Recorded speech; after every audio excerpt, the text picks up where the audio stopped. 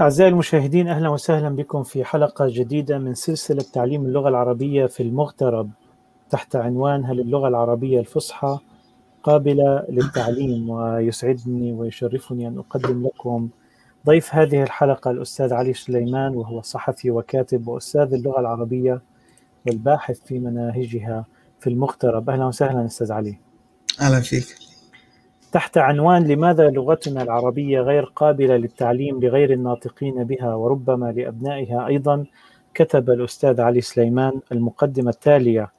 قال: لا ينازع أحد على أن اللغة العربية هي آخر اللغات القديمة التي ما زالت على قيد الحياة بكل ما تتميز به من آليات تجعل منها لغة ذات إمكانيات غير مسبوقة إطلاقا، لكن رغم كل ذلك تجدها في الوقت الحاضر لغة متعبة غير قادرة على تلبية متطلبات الحياة المعاصرة. فاللغة ليست أكثر من انعكاس للشعوب التي تتكلمها، فقد يهبك الله جسدا قويا بإمكانات مصارع، لكنك تختار أن تتبنى حياة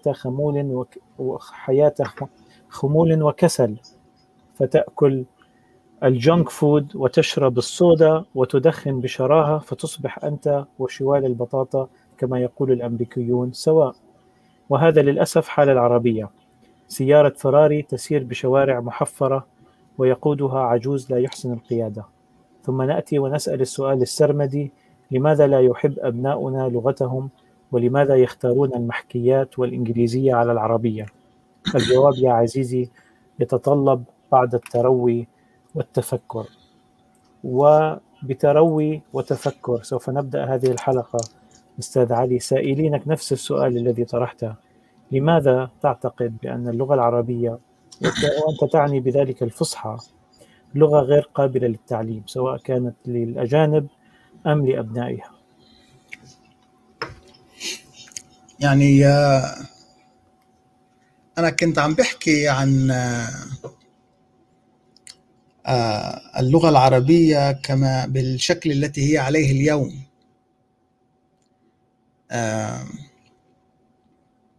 تعرف لما بلشت أتعلم لغة عربية، لاحظت إنه في شيء يعني شيء غريب باللغة العربية، إنه للوهلة الأولى حسيت إنه ما فيك تتعلم عربي، صعب، بالأخص لغير الناطقين بها.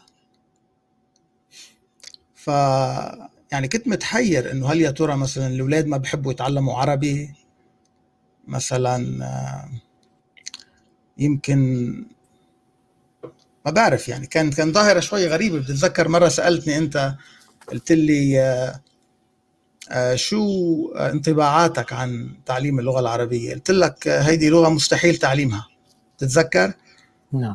فأنت قلت لي إنه طب مثل ما نحن تعلمناها خلينا نعلمها مثل ما نحن تعلمناها. يعني بالنتيجة أنت بتكتب بلغة عربية محكمة وسليمة مثلا، وأنا بكتب بلغة عربية محكمة وسليمة، وفي مثلنا يعني مجموعة من الناس ما بعرف قديش عددهم يعني، ولكن كل اللي بيكتبوا بالصحافي مثلا على الأقل بيكتبوا بلغة عربية سليمة. طب ليش ما عم فينا نعلمها مثل ما نحن تعلمناها؟ المفترض فينا نعلمها. بس يعني وأنت تعني بذلك يعني فشل تعليم اللغة العربية بالمغترب بشكل خاص؟ لا ما خص. أنا اللي ما بعتقد فشل التعليم. أنا اللي شفت مظاهر لتعليم اللغة يعني تدعو للفرح حقيقة.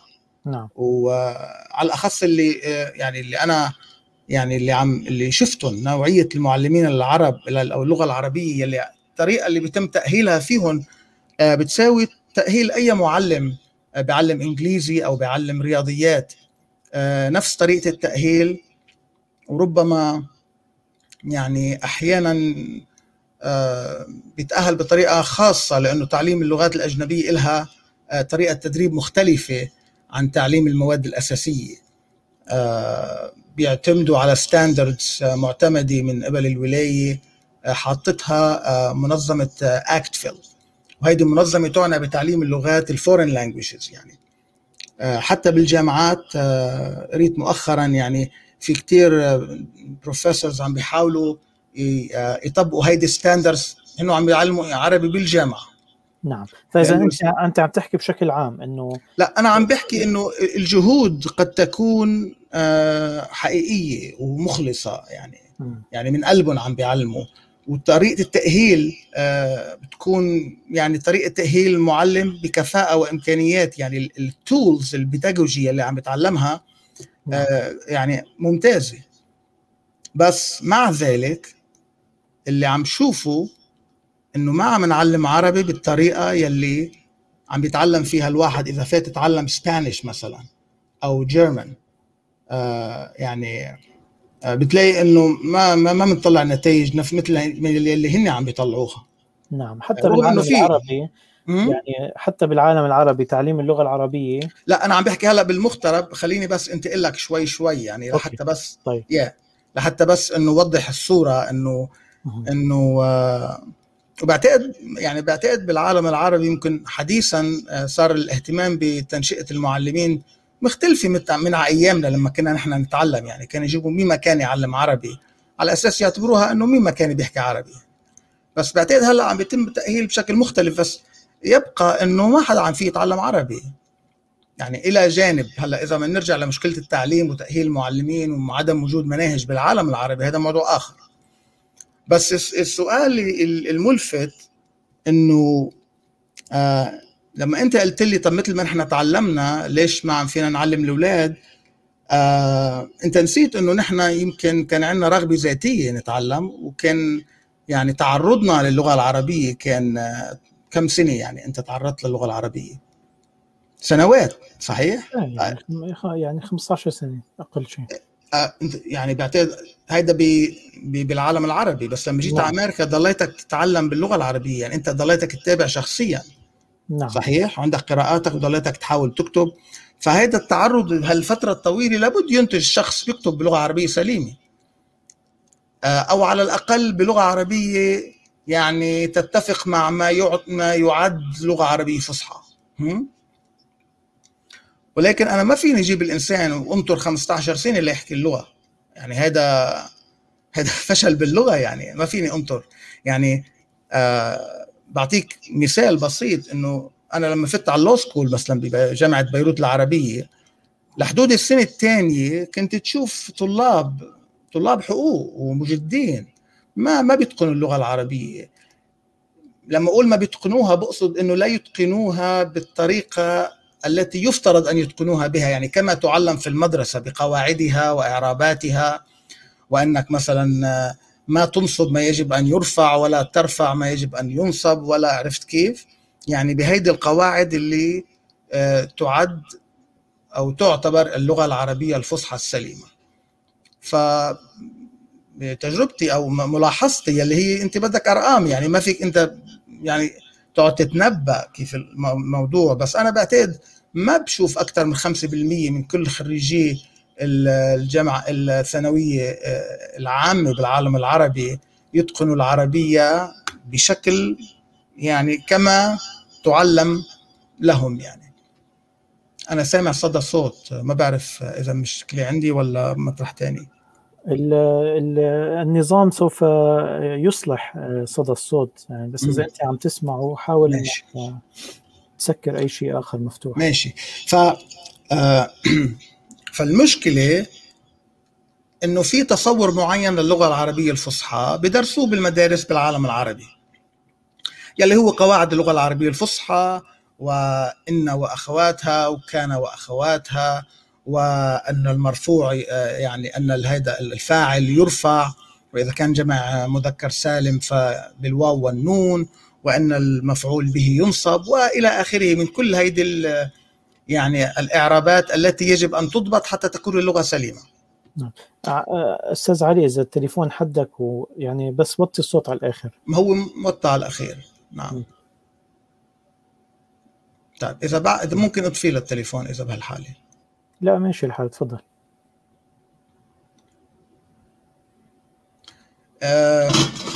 عفوا.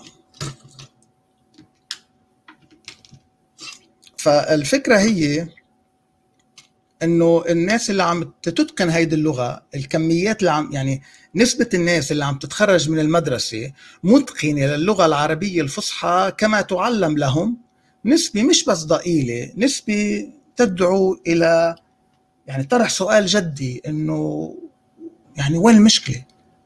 هل في اللغه مثلا؟ هي لغه لا تقبل التعليم؟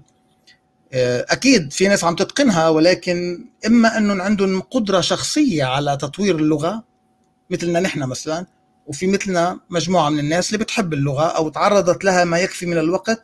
بس أنا بحكيك بصراحة، أنت إذا بتعتبرني أنا بكتب بطريقة سليمة، أنا بحكيك بصراحة وأعلنها بشكل عام، أنا ما بعرف أعرب مثلا، بتصدق؟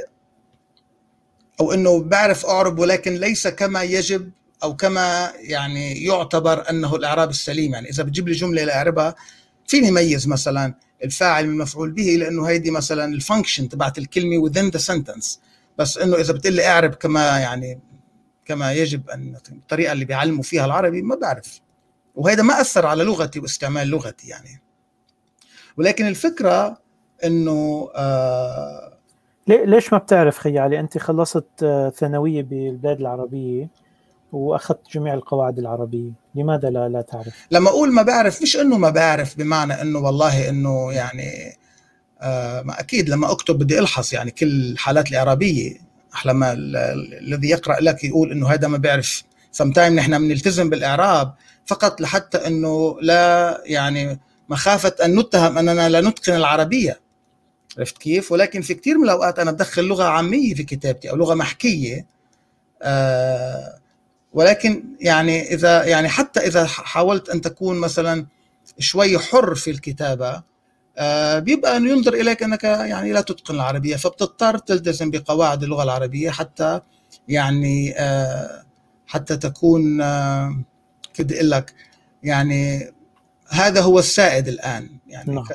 يعني ما فيك تكتب مقال وما تلحظ في قواعد اللغة العربية كما هي، ولكن نحن تعلمناها بعد جهد جهيد وبعد يعني تعرض إلى اللغة لفترة طويلة. ولكن لحتى نجيب هذا الجيل الجديد ونخليه يتكلم مثلنا، يعني أنا بعتقد حتى لو أنت أهلت المعلمين وحتى لو حطيت جهود كتير كبيرة، السؤال التالي هو قرأته أنا عم بقرأ كتاب ل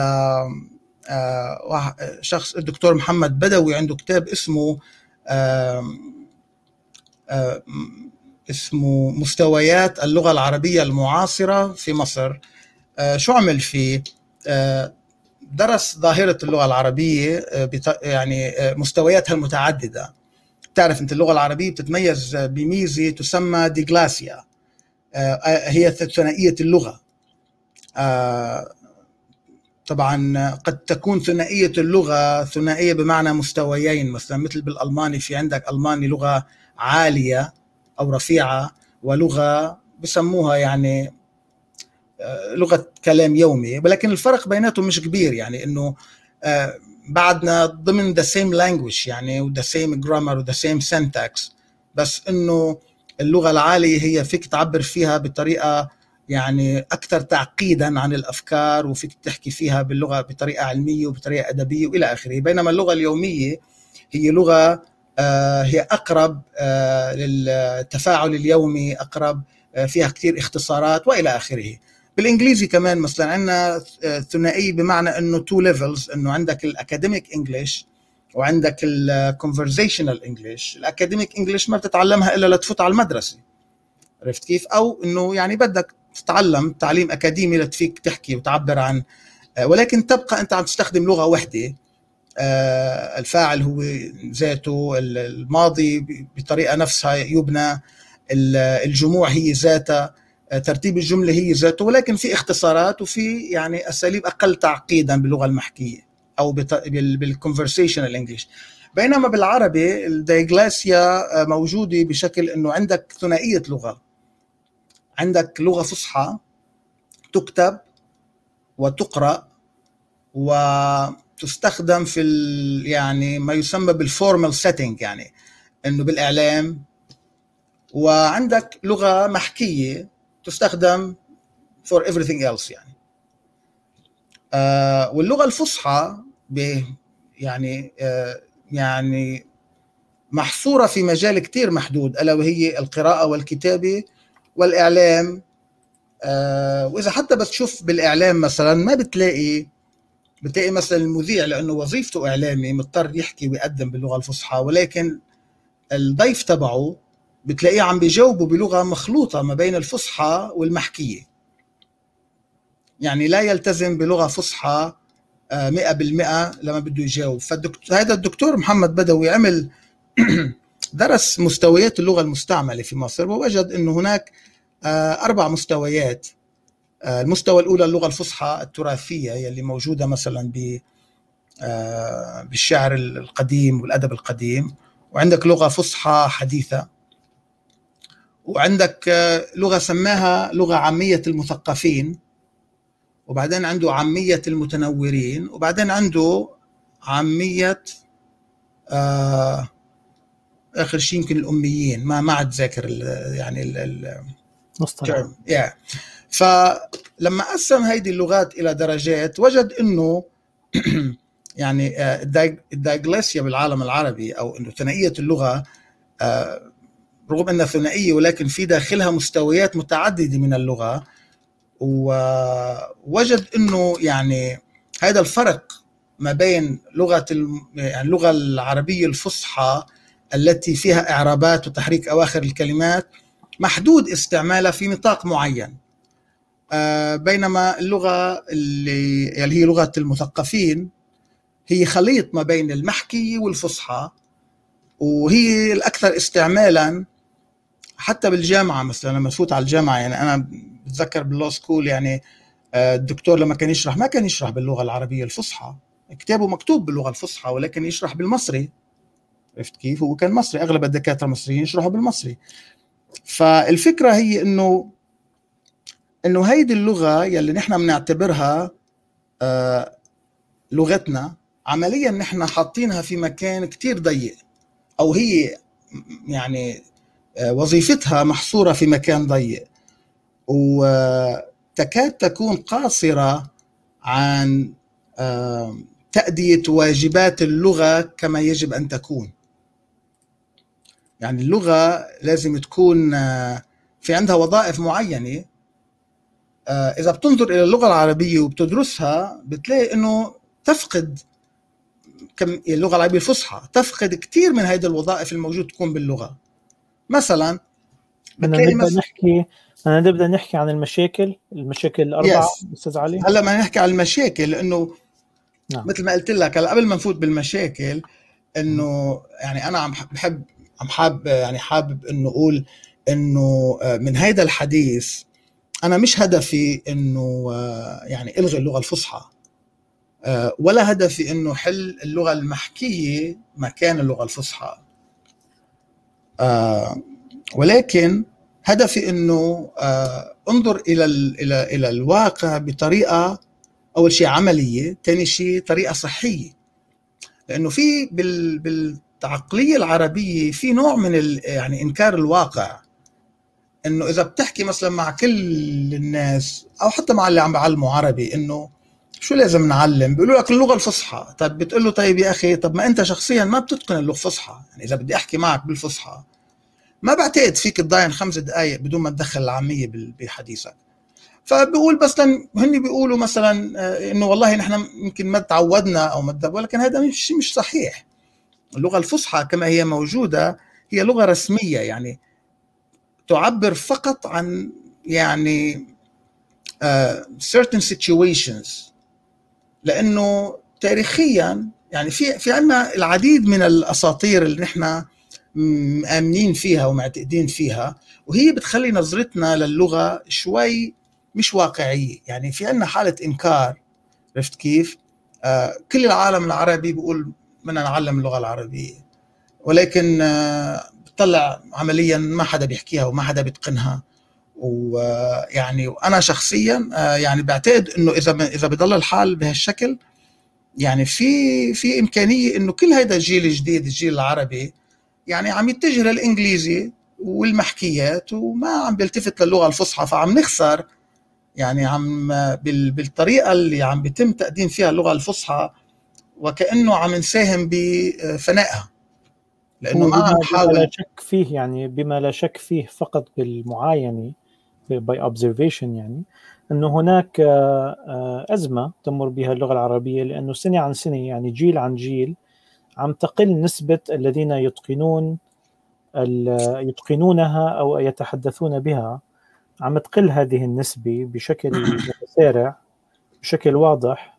حتى مع غياب الإحصاءات ليس من الصعب أنه الإنسان يلحظ هذه الظاهرة. هي موجود من يتقنها، لكن المشكلة. أستاذ علي، خلينا نفوت بالمشاكل، لأنه في مداخلات عنا كتير اليوم، وحابب أنه نستغل الوقت بس لمحادثتك. نعم. ماشي، بس قبل ما يعني أنا بدي هو لحتى نحكي عن المشاكل نعم. لازم يعني بالأحرى مش مشاكل، لا نحكي عن مشاكل اللغة العربية الفصحى، بدنا نشوف المشكلة بالأول شو هي. يعني يعني نحن لما نقول مثلا، لما أحكي أنا بحدد اللغة العربية الفصحى، ما بقول اللغة العربية فقط مهددة بالانقراض، الفصحى، لأنه نحن عم نحكي هلأ عربي، تمام، بس مش عم نحكي فصحى. فالمشكلة إنه نحن لما نقول يعني نقول لغة عربية بنقصد فيها الفصحى، وبننسى إنه عندنا لغات محكية هي كمان لغات عربية. يعني ما بعرف ليش دائما ينظر إلى اللغات العامية بنظرة وكأنها يعني ابن لقيط، ما حدا بده يعترف فيها، مع إنه كل أدبنا الحديث وكل المسلسلات وكل الأفلام وكل الحوارات، حتى البرامج، قلت لك يلي على البرامج اللي على الوسائل الإعلام، المقدم لأنه وظيفته بيحكي بالفصحى، بينما الضيف إذا كان صحافي محترف فبرد بالفصحى الملطفة، ولكن إذا ما كان صحافي محترف فإما برد بلغة عامية المثقفين اللي حكى عنها الدكتور محمد بدوي، أو بيحكي بالعامية بشكل يعني بشكل كامل. فعمليا إذا بتحصي مين عم يستخدم اللغة الفصحى، بتلاقي إنه كم عدد قليل جدا جدا جدا، يكاد إذا حدا بده يدرس ظاهرة العرب وكيف بيحكوا شيء أكيد ما راح يقلنا إنه أنتم لغتكم فصحى. يعني لما بدك تدرس لغة أي ناس، أنت بتشوف إن شو بيحكوا، مش هن شو مفكرين حالهم بيحكوا. عرفت كيف؟ يعني العرب دايما بيوصفوا، يعني ما بيشوفوا ما هو كائن، بس بيوصفوا ما يعتقدون أنه يجب أن يكون. عرفت كيف؟ فبقول لك نحن لغتنا العربية الفصحى، لا أنت مش لغتك. أنت بالبيت شو كنت تحكي أنت وصغير؟ أنا شخصيا إيه؟ يعني طبعا يعني كنت تفيق الصبح من النوم يقول لك بيك عمت صباحا يا بني. ايه، لا، كنا نحكي يعني طبعا بالعامي. كنت احكي انا بالبيت لبناني، وبالاخص مش اللبناني، يعني اهلي كانوا يحكوا جنوبي، لبناني جنوبي، يعني البيب والشبيك. عرفت كيف؟ ولما انزل مثلا على الشارع، كل الولاد الحي كانوا يعني اما فلسطينيه او اردنيه، وكنا عايشين بالكويت، فلما تروح على المدرسه ايذر كويتي او فلسطيني او اردني، فالفصحى بس بالكتاب موجوده. عرفت كيف؟ او بالرسوم المتحركه. نعم. ومع الوقت بلشت مثل تتقلص استخداماتها، ويعني شكرا مؤخرا لمثلا ظاهرة انه صار في عندنا فضائيات لحتى بدأوا إعادة إحيائها. يعني قبل ما كنت تسمع لغة عربية سليمة مثلا إلا بالبي بي سي بمونتي كارلو أو ما شابه، هلا صار في عندك يعني توسعت مقدرة الفصحى في التعامل مع الأمور بشكل واسع. يعني ولكن خلينا نرجع للغة العربية الفصحى. وشو مشكلة اللغة العربية الفصحى؟ ليش مثلا يعني إذا حدا بيدرس اللغة الفصحى، طبعا يعني أنا لما بلشت كنت عم بحاول أعلم اللغة العربية الفصحى، وجدت حالي إنه مش منطقي أعلمها من دون ما إنه الأولاد يطلعوا على اللغة المحكية. عرفت كيف؟ فلما حاولت هيك يعني إنه طلع بالفصحى، قبل ما اطلع على الدراسات يلي تمت حول تاريخ تكون اللغة الفصحى، وحول انه علاقتها يعني اللغات المحكية، لاحظت أنه في شيء غريب، يعني أنه لاحظت أنه اللغة الفصحى ليست لغة حوار عفوي. ولاحظت مثلا أنه، وطبعا هلا إذا حدا بيستمع بفكر أنه عم نذم باللغة الفصحى، ولكن أبدا، نحن عم نحاول نوصف. اللغة الفصحى هي لغة مصطنعة تتطور فقط بالابتكار، وليست ولا تنمو نمو طبيعي. هيدي مثلا واحدة من مشاكلها. المشكلة الثالثة أنه اللهجات هي عبارة عن، بالأحرى المحكيات، هي عبارة عن لغات قائمة بذاتها وعندها إمكانية تنازع الفصحى. وآخر مشكلة عند الفصحى أنه لغة مثقلة بالقواعد، يعني قواعد قد ما بدك، في قواعد لدرجة أنك تحتار عندما يتكلم الشخص. يعني أنه يعني اللغة، دائما أنا بقول اللغة الفصحى يعني تشغلك بكيف تقول أكثر ما تشغلك بماذا تقول، لأنه الشخص دائما بحالة عنده معادلات رياضية عم تمشي at the back of his mind، يعني all the time، إنه رفعت ولا نصبت ولا عرفت كيف، بشكل مستمر، بيخلي عملية التفكير والتكلم بنفس الوقت مشكلة، يعني عملية شاقة جدا. إلا يعني الذين أتقنوها فصاروا يعني بيتكلموها بشكل عفوي، وهذا هودي قلة جدا، قلة، لأنه الممارسة مش موجودة. فخلينا نبلش بفكرة إنه اللغة العربية ليست لغة حوار عفوي. نعم. إذا ممكن أستاذ علي بس لألفت لك نظرك إنه في عنا مداخلات كثيرة، فإذا ممكن هيك نقضي كم دقيقة على كل مشكلة وبعدين ناخذ بعض المداخلات ونرجع نكمل الحديث. تفضل. ومرة تانية أنا بحب أكد إنه أنا هدفي مش إنه إلغي الفصحى، هدفي إنه حل مشاكل الفصحى لحتى فينا نعلمها مش بس لأولادنا يلي هن العرب، ولكن لغير العرب. أول شيء، الفصحى ليست لغة حوار عفوي، وطبعا هيدي هي أكبر مشكلة بتخلي اللغة العربية يعني كل محاولات تعليمها تبوء بالفشل، خصوصا تلك الموجهة لغير الناطقين بها. ليش؟ لأنه يعني أنا شفت بعيوني المعلم لما بده يعلم لغة عربية بحس حاله عم بيتعامل مع واقع، مع عالم غير واقعي، عالم مصطنع. عرفت كيف؟ يعني يحتاج المعلم أن يفترض كثيرا كي يجعل من هذا الواقع كائن حي. عرفت؟ يعني كم مرة أنت شفت أنه اثنين مختلفين كيف تقول هذا الشيء بالفصحى؟ صحيح؟ ولا مرة شفت اثنين مثلا لبنانية عم بيختلفوا كيف بتقول هيك باللبناني، أو اثنين عراقية اختلفوا كيف بتقول هيك بالعراقي. ما بيختلفوا لأن هيدي سليقة، بيتكلموا فيها بالسليقة، يعني هيدي لغتهم الأم يلي هن تربوا عليها. بينما بالفصحى دائما بتلاقي خلاف بين اثنين معلمين قاعدين مختلفين. مثلا بيجي أمريكاني بيسأل كيف بنقول هيك بالعربي، بيجي المعلم واحد من المعلمين بيقول له بنقولها هيك، برد معلم تاني بيقول لا بنقولها هيك، وبيختلفوا. فمرة أنا يعني كنت حاضر هيك مشهد، فطلع فينا المعلم الأمريكاني وقال يعني أنتوا يعني حتى لغتكم ما بتعرفوا، يعني مش متفقين عليها، إنه يعني هالقد بدل القصة مختلفين كيف أقول هيك بالعربي. طبعا دائما الحجة بتكون إنه والله في طرق عديدة إنك يعني تلفظ الشغلة، فيك تحكيها بكذا طريقة، وهذا شيء مش مزبوط. مشكلة إنه نحن ما بنستخدم الفصحى، لذلك قدرتها على التفاعل مع الواقع محدودة بكل بساطة. في نفس الموضوع أستاذ علي، هناك سؤال من أحد المشاركين يقول: لماذا لا يحاضر أستاذ علي سليمان باللغة العربية الفصحى، من أجل أن هذه المحاضرة عالمية وليس الكل يفهم اللهجة اللبنانية؟ ماشي، على رأسي، ماشي أحسنت. طيب ماشي.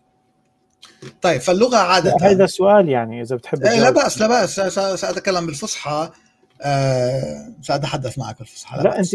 أنت على راحتك بتتكلم بأي لهجة بدك، بس قصدي إذا بدك تجيب على السؤال اللي طرحه المشارك. إحنا لا بأس. إذا يعني أنا لفت نظري إلى شيء، أنه ليس كل المستمعين أو المشاهدين يعني يفهمون اللبنانية، فيعني أنا أعتذر أنني يعني أخذت راحتي باللغة بالمحكية اللبنانية يعني، ونسيت أنه قد لا يفهمها الكثيرون. وهذا سبب من الأسباب أن الفصحى مهمة، ولكن يعني سنأتي على هذا لاحقا. اللغة عادة طبعا اللغة هي ما يتكلمه الناس لتبادل الأفكار. فاللغة فهي تحويل اللغة هي عبارة عن أصوات تحول الفكرة. نعم. هي تحويل الفكرة إلى صوت يصل إلى ذهن المستقبل فبيفهموا. ولا أحد يمكنه أن يقرر ما هو الصح وما هو الخطأ، فاستعمال الناس في اللغة هو الذي يحدد ذلك.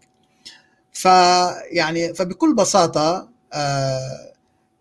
يعني إذا مثلا كما قلت لك في اللغة الإنجليزية أو باللغة المحكية، اللهجات المحكية، عندما يتكلم الناس لا يجدون مشكلة في قول ما يشاءون، ولكن تظهر هذه المشكلة إذا أردت التواصل بالفصحى لأننا لا نتحدث بالفصحى.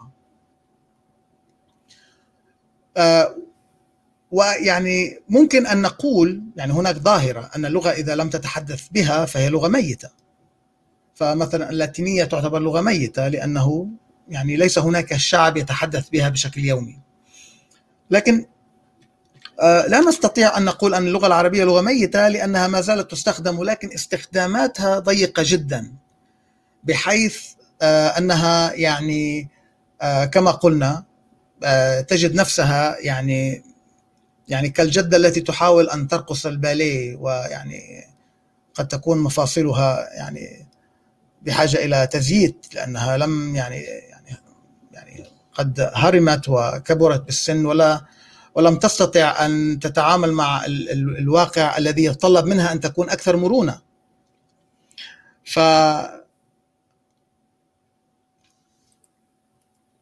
يعني المحادثة العفوية صعبة باللغة العربية لأن نعم. الفصحى لأنه لا تستخدم يعني. صحيح.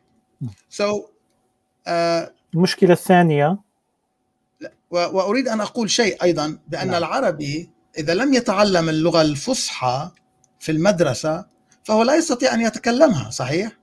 نعم. فهي لغة يعني تكتسب بالتعلم وليست لغة تكتسب في البيت. وهذا التفريق بين اللغة الأم واللغة المكتسبة، أنك تتعلمها تعلما، فهي في الحقيقة لغة ثانية. يعني نحن نتكلم المحكيات في بيتنا ومن حولنا، ولما نذهب إلى المدرسة نتعلم الفصحى، فنحن نتعلم الفصحى كلغة ثانية. هل تعتبر الفرق شاسع بحيث ممكن تسميهم لغتين مختلفتين؟ هو سؤال جدا جيد. الذي يجعل المحكيات ليست لغات قائمة بذاتها هو قرار منا نحن العرب أن لا نعتبرها كذلك. يعني أنا مثلا إذا سألتني هل تحب أن تكون المحكية لغة قائمة بذاتها، أقول لا، أنا أفضل أن تكون اللغة الفصحى هي اللغة العالية، والمحكيات تبقى لغة حوار يومي. ولكن إذا جاء قوم مثلا، إذا نفترض مثلا المصريين، لأن اللهجة المصرية متطورة بما يكفي، أو حتى سعيد يعني. نعم. ولكن لبنان صغير جدا. إذا يعني أردت أن تأتي كمصر مثلا، مصر دولة يعني، اللهجة المحكية المصرية تمتلك كل المؤهلات أن تكون لغة مستقلة. الذي لا يجعلها لغة مستقلة هي أن المصريين ما زالوا يعتبرون أن اللغة الفصحى هي اللغة الرسمية، هي اللغة التي يحبون أن يدرسونها في المدارس، وهي اللغة التي يفضلون أن يكتبون بها. ولكن هو نفس هذا الدكتور محمد بدوي الذي قلت لك عنه أنه كتب عن مستويات اللغة في مصر، هو نفسه يعني في مقدمة كتابه ذكر ظاهرة وهي تدعو للفزع للذين يفضلون الفصحى، أنه قال أنه بدأ بعد يعني ثورة 2011 بدأ هناك ظاهرة أنه في بعض الصحف بدأت تكتب أو تدخل أنماط لغة محكية في الصحيفة نفسها، في المقالات التي تكتب. بدأت المحكية المصرية تتوغل إلى هذه المقالات. فهذه ظاهرة هو لفت النظر إليها، قال بأن هكذا ظاهرة يعني لو لم نحسم ما يجب علينا فعله باللغة العربية الفصحى، فإن هذه الظاهرة ستتزايد إلى درجة سيكون هناك من يفضل الكتابة بالمحكية. فيعني أنا اللي عم بحاول أقوله إنه إذا لم نفعل شيئا حيال اللغة العربية الفصحى بحيث نجعلها طيعة ونقربها من المحكية حتى يتسنى لها تعليمها، يتسنى لنا تعليمها، ويتسنى يعني حتى لا هذا الجيل الجديد الذي لا يريد أن يعني يبذل كل هذا الجهد يتعلم لغة، هو قد لا يعتبر أنه بحاجة إلى أن يتعلمها. فإذا لم نفعل شيئا حيال هذه اللغة لنجعلها أكثر مرونة، مثلا نسقط منها الكثير من القواعد التي سنتكلم عنها لاحقا، فإن هذه اللغة مع الوقت سيقل متكلموها يعني. نعم. المشكلة الثانية هي أنها لغة مصطنعة تتطور غالبا بالابتكار وليس بالنمو الطبيعي العفوي. ما معنى هذا الكلام؟ معنى هذا الكلام أن المحكية تمتلك قوة في المحادثة اليومية. لماذا تمتلك هذه القوة؟ هناك أسباب، يعني مش بس لأنه نحن نستخدمها بشكل يومي، أيضا لأنها مرنة تقبل كل أصناف المفردات، يعني والمعيار هنا حاجة الناس. يعني إذن بمجرد ما تظهر لفظة جديدة فالناس تستخدمها، لا تنتظر إلى أن يقبل أحد أن تدخل هذه الكلمة إلى حديثهم، هم يستخدمونها عفوا. تزداد كمية المفردات في المحكيات بشكل يعني يومي، يعني لا تستطيع الفصحى أن تجاري هذه الميزة، لأنك بالفصحى يعني على أحدهم أن وبالغالب يعني يكون فقيها لغويا أو إلى آخره أو كاتبا، أو يعني عليه أن يعني يسبك كلمة لتوازي المفردات الجديدة الداخلة إلى اللغة. أحيانا يتوفق بهذا، كما توفقنا في أننا ابتكرنا كلمة للسيلولر وقلنا عنه مثلا خليوي، وبعض يقولون عنه محمول. وأحيانا لا نتوفق، يعني أحيانا نحاول أن نبتكر كلمات ولا أحد يستخدمها، أو أعتقد أنها يعني نبتكرها من دون سبب، يعني فقط لنشغل أنفسنا بها، أو لنزيد صعوبة الفصحى. يعني مثلا في يوم من الأيام اكتشفت أنهم يعني يسمون الهاشتاج وسم بالسين. وسم. نعم. فأنا يعني اندهشت، يعني لماذا لا نستخدم كلمة هاشتاج؟ كلمة موجودة ولا تختلف كثيرا مع بنية اللغة العربية، يعني تكتب براحة هاشتاج. طبعا الجا تكتب بغين أو تكتب جيم بثلاثة نقط، كل واحد يعني له الحرية في لم نحدد موقفا من هذا الحرف، مع أننا كل العرب تنطقه، ولكن لم نحدد يعني كيف ننطقه. العراقيون ينطقونه بكاف عليها فتحة طويلة كما الإيرانيين، يعني لأنه هذا الجا موجودة في اللغة الفارسية. بعض الناس تكتب الإنجليزي بالجيم، بعضهم يكتبونه جيم وثلاث نقط، كانوا هكذا ثم يعني كف الناس عن أن تكتب بهذه الطريقة. بعضهم يكتبونه بالغين. أتذكر عندما كنت طفل وأشاهد جريندايزر، أريد أن أكتب جريندايزر فلا أعرف بالجيم ولا بالغين، فمرة كتبتها بالجيم فقال لي الأستاذ بالغين، يعني فأنا استغربت لأنه أراها على التلفزيون بالجيم يعني وليس بالغين. نعم. ولكن فهمت وقتها أن هناك مشكلة. عرفت كيف؟ نعم. هذه الهاشتاج بس النموذج. يعني مرة كنت عم بقرأ مقال ومرأ معي كلمة، يعني مرت معي هذه الكلمة: دقة استبيان عالية.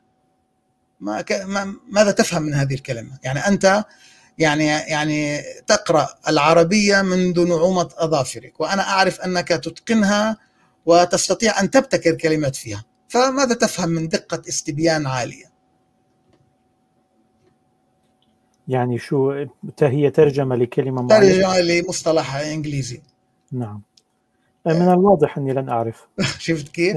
فأنا كنت أقرأ ويعني استغربت ماذا يقصد بدقة استبيان عالية. أنا أعرف أن استبيان ترجموا سيرفي إلى استبيان، ودرجت يعني لا بأس، يمكن لأن كلمة سيرفي لو أردت أن تكتبها بحرف عربي صعب نطقها، ولكن دقة استبيان عالية. كنت أقرأ عن مقال عن تكنولوجي، عن جوجل، عن الصور، فجاء في خاطري أنها ربما تكون هاي ريزولوشن. وقلت هذا هو المعنى الوحيد، يعني أن تكون هاي ريزولوشن. فهل تعتقد أنه من المنطق أو من يعني لغة، يعني هناك يعني هل من الطبيعي أن يكون شخص يفهم اللغة ويقرأها ويكتب بها، ثم يقف عند مصطلح لا يدري ما هو، وإذا يعني نظر إليه في القاموس فلن يجده لأنه مبتكر جديد، والمشكلة هذا يترجمه يعربه بهذه الطريقة وآخر يعربه بطريقة أخرى. فليس هناك يعني كيف أقول، ليس هناك توحيد. طبعا وسائل الإعلام يعني تلعب دور كبير في توحيد المفردات، مثلا كلمة جائحة التي يعني ابتكروها للتعبير عن البانديميك وكانت موفقة، ولكن لنفترض أنه يعني أحيانا قد لا نجد مفردة أو نبتكر شيء غريب، أو لا يكون هناك الموضوع لا يكون عاما وشاملا بحيث يدرك الناس ما هو ويتعلمه كل الناس. يعني لا نستطيع في كل كلمة جديدة أن تدخل إلى العربية أن نجلس ونفكر ماذا نسميها. هذه مشكلة باللغة، يعني مشكلة كبيرة. فإذا طلبت من الولد أن يجري، إذا كان طالب في الجامعة أو في المدرسة وأراد أن يجري بحثا، وفي هذا البحث هناك مفردة علمية أو تقنية مثل هاي ريزوليوشن مثلا، مثل whatever، مثل ترانزستور، يعني أي مفردة أجنبية، هل تعتقد أنه سيجد مقالات في العربية الفصحى بسهولة؟ أنا متأكد أنه لن يجد، بسبب عدم يعني بسبب أننا بعضنا نعرب وبعضنا نترجم وبعضنا يعني قد تقول لي مثلا أن المشكلة قد تحل بأن المجامع العربية يعني تتوحد وتخلق مفردات موحدة.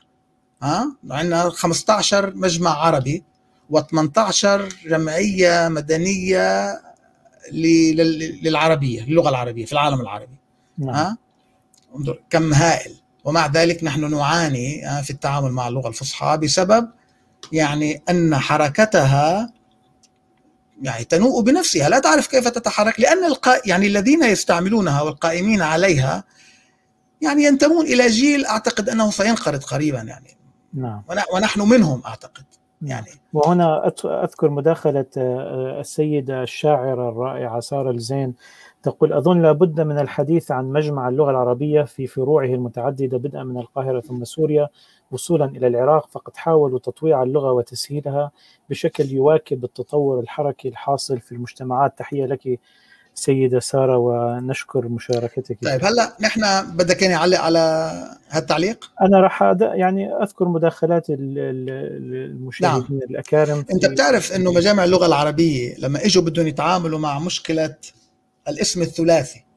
نعم. يعني أنت مثلا أو أنا مثلا اسمي علي محمد سليمان، فالعرب عادة تقرأ علي محمد سليمان، شيء.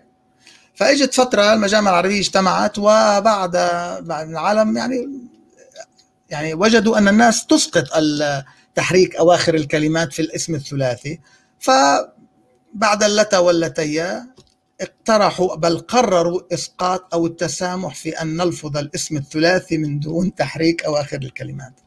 لك من قرار، يعني المفترض اللغة تمشي بعفوية، بدون يجتمع المجمع، ويمكن أصغر واحد فيهم عمره 90 سنة مثلا، الله بيعلم، ومثل المحكمة العليا يعني إنه بيطلع قرار إنه ماشي الحال. طيب بالنسبة للأعداد، شوف الأعداد، مشكلة الأعداد باللغة، مشكلة الأعداد باللغة. أنا الأعداد يعني وصلت لمرحلة اتخذت قرار أن لا أعربها. أنا بس أعلم الأولاد، الأولاد بالمدرسة الأعداد بينطقها بالمحكية، ما بنطقها باللغة العربية. أول شيء بضيعوا. مرة حاولت أعلمهم قراءة الساعة باللغة الفصحى، أدركت أنه الولد لحتى يقرأ الساعة فقط عليه أن يعرف الأرقام التراتبية، الأول الثاني، تقول الساعة 10 إلا ربع. طبعا من ما بده يكون كتير إلا ربعا، انسى هالموضوع، إلا ربع.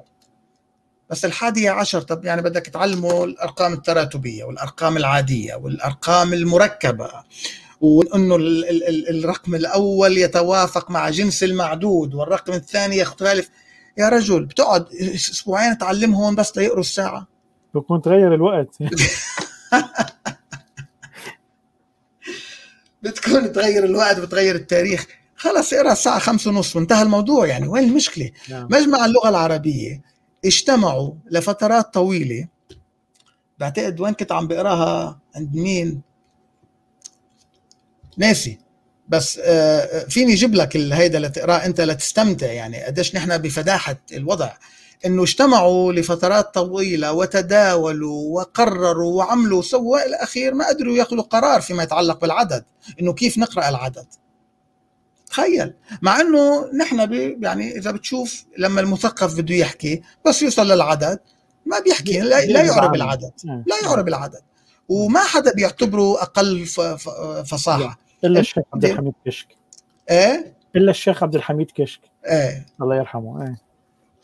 المشكلة هلا ممكن يجي واحد يقول لك يا خيي ما تقرا العدد بالذاك، خلص احكي مثل ما انت بدك، ما حدا واقف لك على المشكلة. مش هون المشكلة، انت لما بدك تعلم ولد منهج، ما انت عامل له منهج وعم تمتحنه على المنهج.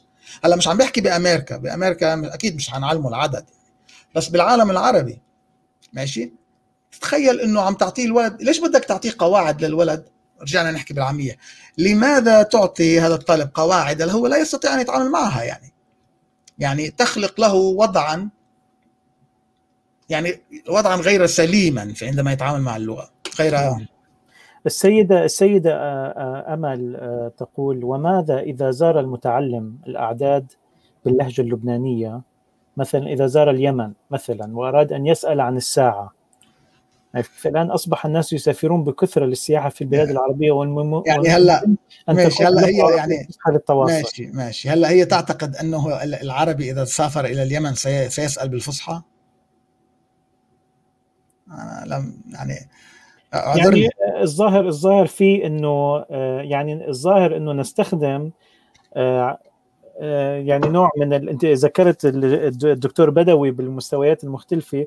الظاهر في مستوى يفهم عربيا ما بين كل العرب وهو بعيد.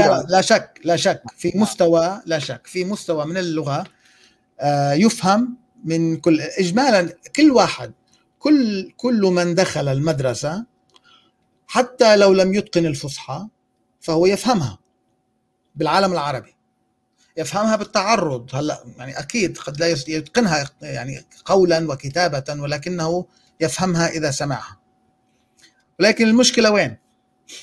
أول شيء أنت يعني إذا لاحظت أن الطالبين أو الطالب والطالبة الجامعيين اللذين أو اللذان أتا يعني في الحلقة الأولى عندما قال أنا ذهبت إلى المطار وسألني ما هذا، فقلت له هذا حاسوب، فلم يفهم علي لأنه لم يتوقع أن يجيبه بالفصحى. من أبسط مميزات اللغة عندما تريد أن تعلمها هو شيء يسمى functional language، يعني أن تعرف ماذا تقول في أي موضع. يعني تفهم ليس فقط الجملة، بل ما دلالة الكلمة وتركيب الكلمة مع الكلمة، وفي هذا الموقع يعني المقام وإلى آخره. هذه الأمور ليست ملحوظة عندما تعلم اللغة العربية، لأنك تعلم العربية بالفصحى، والفصحى هي يعني موقف جدا رسمي،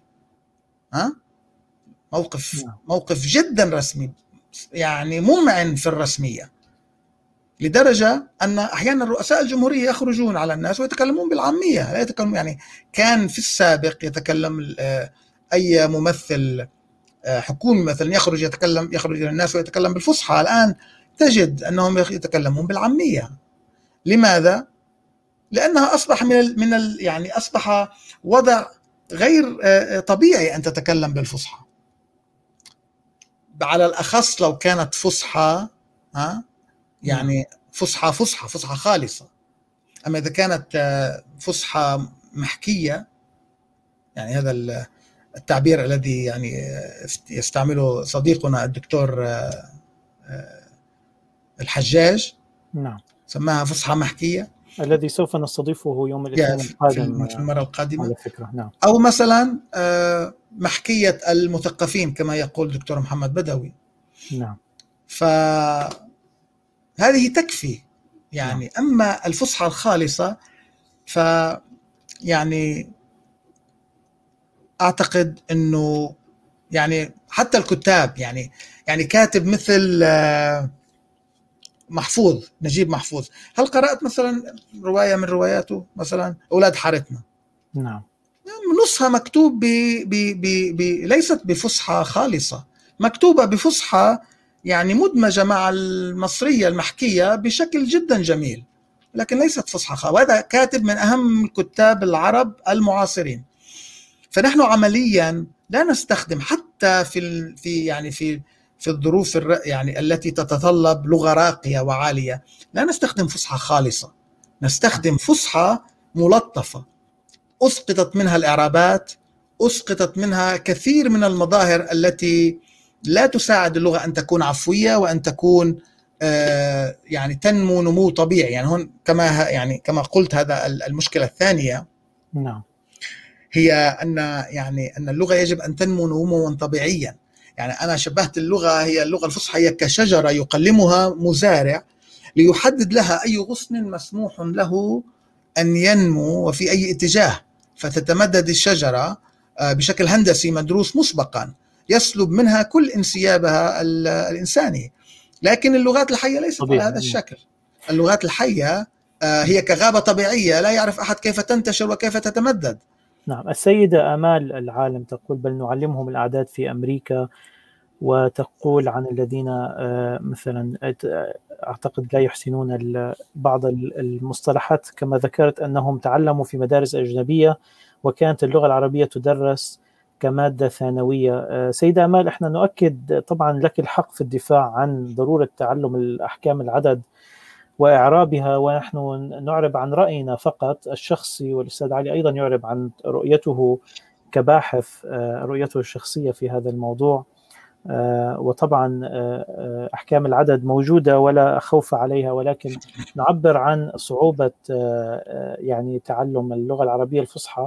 وجهة نظر الأستاذ علي سليمان أنها غير قابلة للتعليم، وهو يشرح هذا بالتفصيل. هل ندخل في المشكلة الثالثة أستاذ علي؟ ممكن ندخل في المشكلة الثالثة. تحية من الأستاذ ليث رزاق. يقول: المشكلة الثانية ذكرتني بظاهرة الشاعر سعيد عقل الذي دعا إلى استعمال اللغة المحكية بدلا من الفصحى، وهو من المتقنين من الدرجة الأولى للغة العربية الفصحى كما تعلم.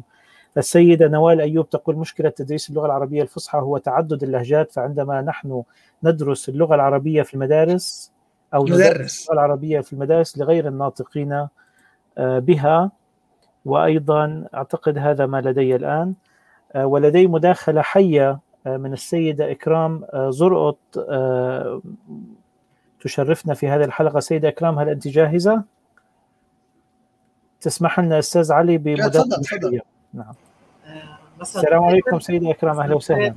أستاذ علي، كيفك؟ أهلا يا أهلا. عافية أستاذ وسام، يعطيكم ألف عافية. يعني الموضوع حيوي جدا وهو حاجة ملحة لنا في الجالية وفي مدارسنا وأيضا في جاليتنا. هناك بعض الأمور تحدث بها الأستاذ علي، يعني ألقى الضوء عليها. لنقل في المراحل يعني الابتدائية في الدول العربية، والأتحدث تحديدا عن لبنان، من يمر بمرحلة السيرتيفيكاء التي كانت هي المرحلة لنقل الصف الخامس ابتدائي وتعلم كل أسس اللغة من قواعد وقراءة كل ما يتعلق باللغة، فهو قارئ جيد على مدى حياته وكاتب جيد أيضا. ذلك يعود لأن المعلمين كانوا يخضعون في دار المعلمين لتخصصات متعددة، ما يشبه التربية الشمولية التي استحدثت من حوالي يعني 15-20 سنة، التربية الشمولية، والتي بدأ العمل فيها في لبنان وفي بعض الدول العربية، وهي تشبه هنا معلم المرحلة الابتدائية الذي يعلم كل المواد. من هنا يكون المعلم أو كان المعلم في ذلك الوقت متمكنا من توصيل اللغة. أنا أعارضك أستاذ علي في موضوع، يعني الأمر ليس بهذه الصعوبة، واللغة الفصحى هي الأقرب إلى الفهم بشكل عام في العالم العربي. على الأقل إذا ذهبت إلى أي دولة عربية إن كنت ستستمع إلى اليمنيين أو حتى المصريين أو السوريين أو في الخليج لن تفهم لغتهم، إنما إذا تحدثوا باللغة العربية أو أنت تحدثت باللغة الفصحى سيكون الفهم حاضرا. ويعني يكون التفاعل أيضا حاضرا.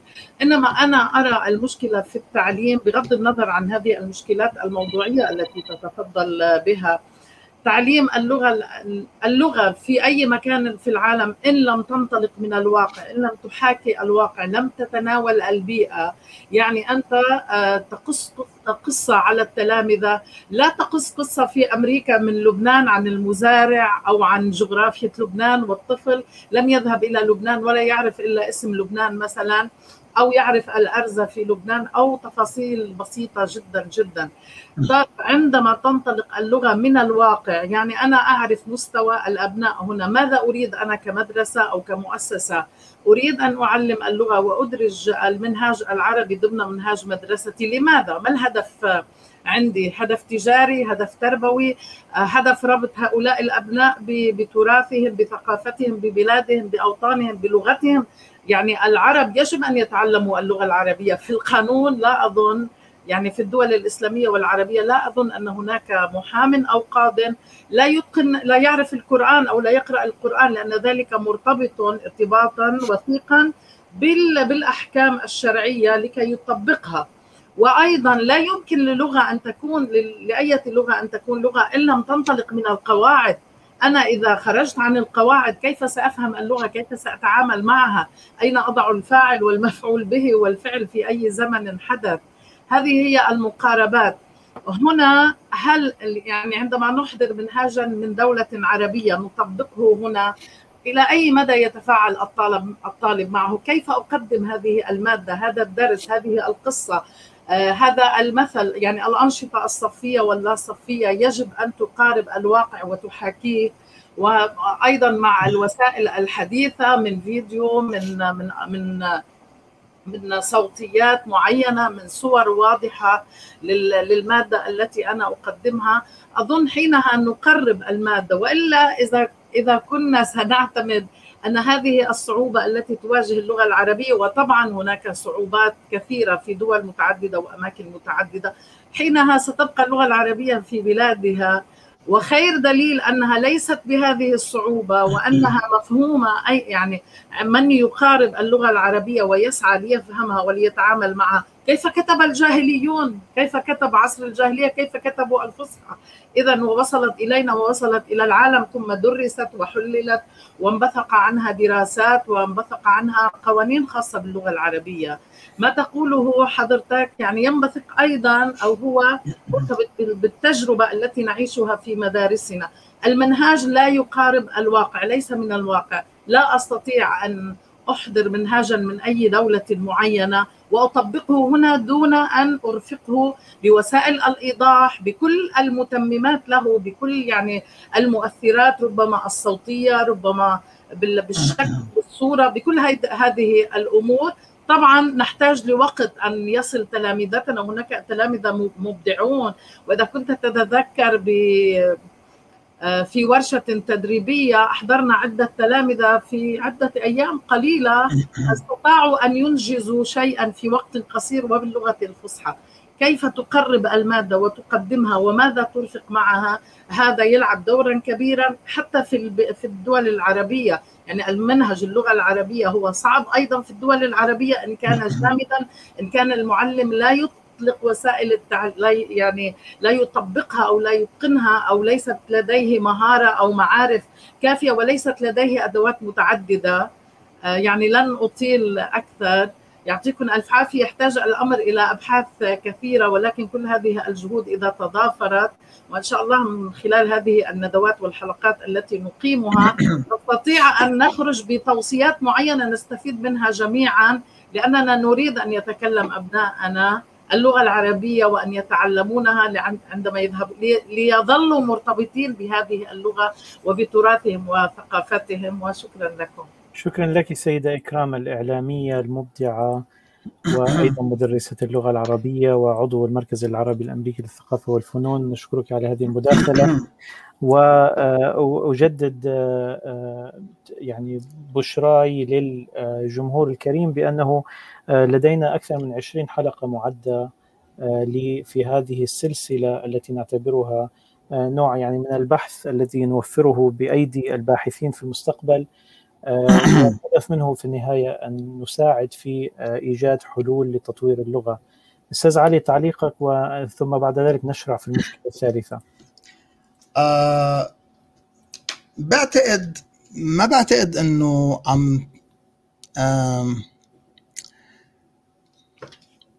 في مجموعة من الأفكار بتسيطر على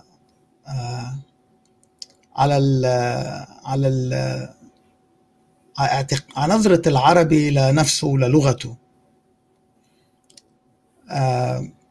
اللغة اللي مثلا استخدمتها الزميلة كانت لغة بسيطة، هذه لغة ما فيها مشكلة، ولكن استخدمت لغة فوتت فيها بعض يعني قليل من الكلام المحكي اللي حتى تقدر تنتقل من جملة إلى جملة، ولم تحرك أواخر الكلمات. يعني استخدمت لغة عربية ملطفة، عرفت كيف؟ وهيدي يعني هيدا أسلوب يعني مش أسلوب، يعني مش مرفوض أو مش مطلوب، يعني مش عم نحق، يعني احنا مش عم نقول انه هيدا الاسلوب ما بدنا اياه. نحن عم نحكي عن ظاهرة وعن مشاكل عم تواجه أمة كاملة. فينا نحكي هلا عاطفيا وإقول لك ما بعرف يعني الجاهليين متى كتب الجاهليون؟ يعني نحن يعني تراثنا تم تدوينه، بتعرف انت الكتب الموجودة 250 سنة بعد الهجرة أول كتب كتبت يعني. واللي بيشوف يعني بيقرأ عن تاريخ تدوين اللغة العربية، يعني اللغة العرب كل عمره كان عنده مستويين من اللغة، مستوى لغة فصحى للأدب والشعر، وكان عنده لغات محكية، وهذا الشيء يعني موثق في كتب اللغويين والألسنيين. كل عمرهم العرب كانوا يحكوا لغتين، لغة فصيحة ولغة محكية. ولما تم تدوين اللغة على فكرة يعني ولا مرة كانت اللغة الفصحى بالشكل اللي تم تدوينها أيام سيبويه، ولا مرة كانت لغة سليقية للعرب. يعني العربي ما كان يصحى من النوم ويقول لمرته عمتي صباحا يا زليخة اصنعي لي بعض الفطور، ويعني ما كان العرب يحكوا، يعني كانوا يحكوا بلهجات متعددة. وكان ما يسمى بالإعراب يلي فيما بعد ابتكرته المدرسة البصرية برئاسة سيبويه، ووضعوا كل القواعد اللغة العربية. جمعوا يعني لهجات العرب، أو كانوا يسموها لغات العرب، لأنه ما كانوا يسموا العربية، كانت تسمى اللسان العربي أو لسان العرب. وكان كل قبيلة لها لغة خاصة فيها تسمى لغة تميم، لغة طي، لغة الحجاز، إلى آخر القبائل يعني. يعني هذا موضوع بنحطه على جنب. يعني تصورنا لتاريخ اللغة العربية تصور في نوع من في تصور أسطوري نوعا ما يعني، ومش مشكلة، مش هون المشكلة.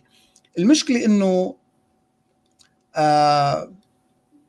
استقرت اللغة بشكل، وصلتنا بشكل، واستقرت فيه بعصر بآخر العصر 19 أو عصر ما يسمى بعصر التنوير، أو يعني بداية هذا العصر. ويعني تم الترويج لشكل من هالأشكال يلي هو اللغة الفصحى بإعراباتها وإلى آخره. بالمقابل تم النظر إلى اللهجات العامية أو اللغات المحكية. يعني واحدة من الأساطير يلي العرب بترددها، أو يعني وهيدي يعني دارسي اللسان العربي من البديهيات إنه عندهم إنه مش صحيح إنه اللهجات العربية هي لغة فصحى فسدت. يعني في تصور خاطئ للنظرة اللي احنا بننظر فيها. نحن بنفكر إذا دفعنا عن اللغة العربية الفصحى بالطريقة يلي شكلت فيه من 1000 سنة بنكون عم ندافع عن هويتنا، وإذا حكينا مثلا بتحديث اللغة العربية بنكون عم نهاجم هويتنا. هذا الشيء مش صحيح. كل عمرهم العرب كان عندهم مستويين من الكلام، مستوى فصيح ومحكيات، أو إنه لغات محكية. يعني ما بعرف، يعني اقرأ إذا بتقرأ مين بدك، ابن خلدون مثلا، يلي مات، يلي عاش بال1400، في مقدمة ابن خلدون عنده باب كامل عن لغة العرب، بيقول فيها بكل بساطة، بيقول العرب المعاصرين لإله، يعني من 600 سنة، بيقول العرب المعاصرين لا يتكلمون لسان أو لغة عربية مضر وحمير. مضر وحمير قصده فيها اللغة الفصحى، يعني بتصوره هو اللغة اللي وصلتهم كلغة فصحى، هو كان يعتقد أنه لغة حمير ومضر، ولكن هو كان يقصد فيها اللغة الفصحى. فهو كان يقول أنه العرب بهذاك الوقت لم يتكلموا اللغة الفصحى التي تعرب أواخر الكلمات. هذا ابن خلدون بيذكر في مقدمته، الكتاب موجود على، فيك تلاقيه على أمازون، حقه $4.80 إذا بدك بالتفصيل. كانوا يحكوا لغات أقرب إلى اللهجات اللي عم نحكيها هلأ نحن، وكانوا يتكلموا لغة غير معربة، تعرف الفاعل من موقعه في الجملة وليس من حركة إعرابه، والمفعول به من موقعه في الجملة. نحن كيف يعني، هي زميلتنا عم تشتكي إنه كيف نعرف الفاعل من المفعول به، بس ما أنت عم تحكي ما رفعت الفاعل ولا نصبت المفعول به. الفاعل عرفناه لأنك ذكرتيه في أول الجملة، والمفعول به عرفناه لأنك ذكرتيه في آخر الجملة، فهي لم تعرب. ونحن في أغلب كلامنا حتى المثقفين على برامج التلفزيونية لا يعربون في كلامهم. نعم أستاذ علي، حتى ما ندخل بتاريخ اللغة لأنه هذا لا بس هيدا مهم لحتى يعرف الإنسان إنه مش بس على أيام ابن خلدون، بدك ترجع كمان لأيام سيبويه نفسه لما بلشوا تدوين اللغة. يعني عم بحكيك من 1000 سنة كان ينزلوا على البادية ليجيبوا أعرابي حتى يقول لهم جملة اختلفوا عليها، وصلتهم بطريقتين ولم يعرفوا أيهما أفصح، فكانوا يذهبوا ولم يأخذوا من جميع القبائل. هم كان عندهم تصور إنه القبائل التي يعني على شرق الجزيرة العربية اختلطت مع الهند ومع بلاد فارس فلسانها ليس يعني خالصا، والذين كانوا في اليمن اختلطوا مع الهند وكذا فلسانهم ليس خالصا، والذين كانوا في الغرب فقط أخذوا من قلب الجزيرة، يعني أكثر شيء من قبيلة تميم وطي وقيس وإلى آخره. فكانوا يحضرون الأعرابي ليقول لهم كلاما هم يعتقدون أن هذه هي العربية الخالصة، يعني حتى في وقتهم لم يكونوا يتكلمون اللغة الفصحى. فهذا التصور إنه إذا نحن احترمنا محكياتنا ودمجناها بالفصحى حتى تكون الفصحى لغة لها أبعاد، فإذا الولد عم يتعلم وكتب وما قدر يكتب بالفصحى فيكتب باللغة المحكية لا بأس، لأنه هذه هي اللغة التي يتكلم بها، واللغة المحكية هي لغة عربية، هي ليست لغة صينية أو لغة آتية من يعني ليست فارسية وليست تركية، هي لغة عربية محكية لبنانية، محكية مصرية، محكية عراقية، محكية خليجية. هذه هي غنى اللغة العربية، أنها لها مستويات، مستوى فصيح ومستوى محكي. يعني العرب احتقروا اللغة المحكية وضيعوا وفوتوا عليهم تراث عمره مئات من 1000 ليلة وليلة مكتوبة باللغة المحكية وليست مكتوبة بالفصحى الخالصة.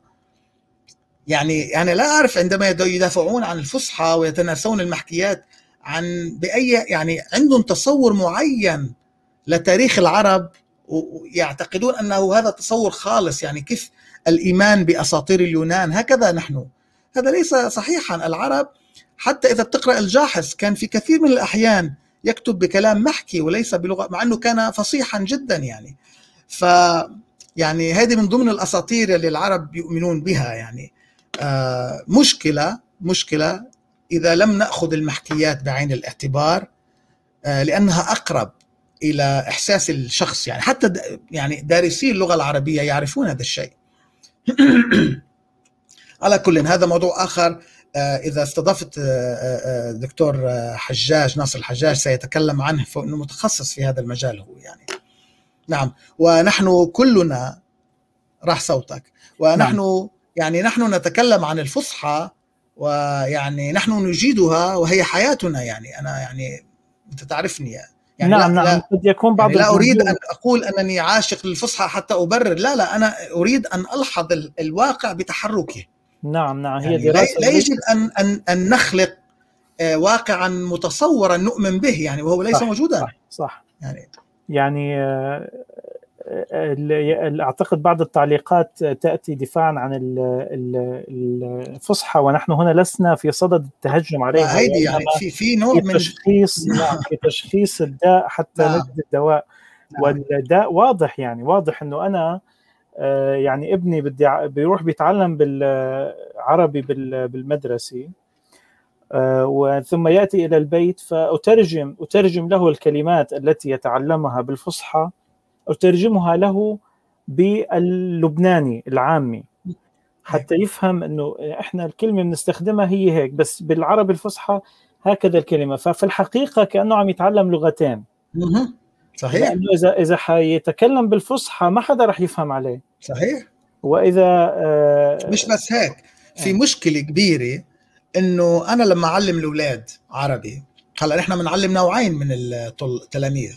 في بيقولوا له شيء اسمه هيريتج ستودنت، إنه من باك جراوند عربية، يعني يتكلم بحكية من المحكيات العربية، إما اللبنانية أو اليمنية أو العراقية أو السورية، إنه هيدي الجاليات الموجودة يعني حاليا في ديربون. أو نعلم non heritage student، يعني يعني هو من باك جراوند ليست عربية. نعم. فعندما تعلم الأميركي عربي فيريد أن يتحاور، يسمع الطلاب العرب يتكلمون بمحكياتهم ويفهمون بعضهم بعضا. يعني لاحظ، اللبناني يتكلم مع يمني ويفهمون بعضهم بعضا، وأحيانا اللبناني يتعلم يمني واليمني يتعلم لبناني. فيفتما يستمع الأميركي فيقول يعني أنت ماذا تعلمني؟ يعني تعلمني شيء وأسمع شيء، يتكلمون غير هذا. فهذه واحدة. في الجامعات الأمريكية يعني عندهم مشكلة، ماذا نعلم الفصحى، يذهب الطالب إلى البلاد العربية لا يفهم شيء. تعلمه المحكية، يذهب إلى البلاد العربية كمان قد يعني يستطيع إذا تعلم اللبنانية أو المصرية أو الأردنية يتفاعل مع الناس في الشارع، ولكن لا يستطيع أن يقرأ الفصحى.